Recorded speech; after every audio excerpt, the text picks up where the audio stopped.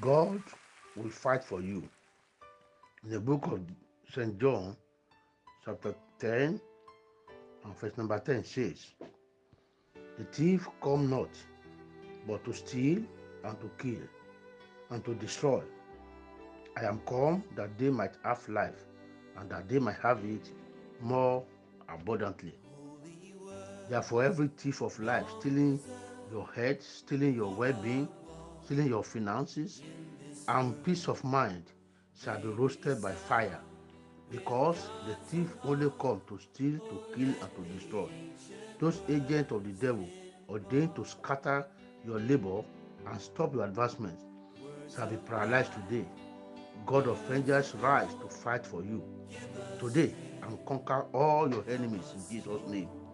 Every opposing power and the agent that is against your lifting, they are removed in the name of Jesus Christ. And that will give you access to favor, to miracles, to fulfillment of life, and your destiny shall be fulfilled. And peace of mind becomes yours today in the name of Jesus Christ. Today, you shall be located by divine hand for your total breakthrough. In Jesus' mighty name. Amen. And have a nice day.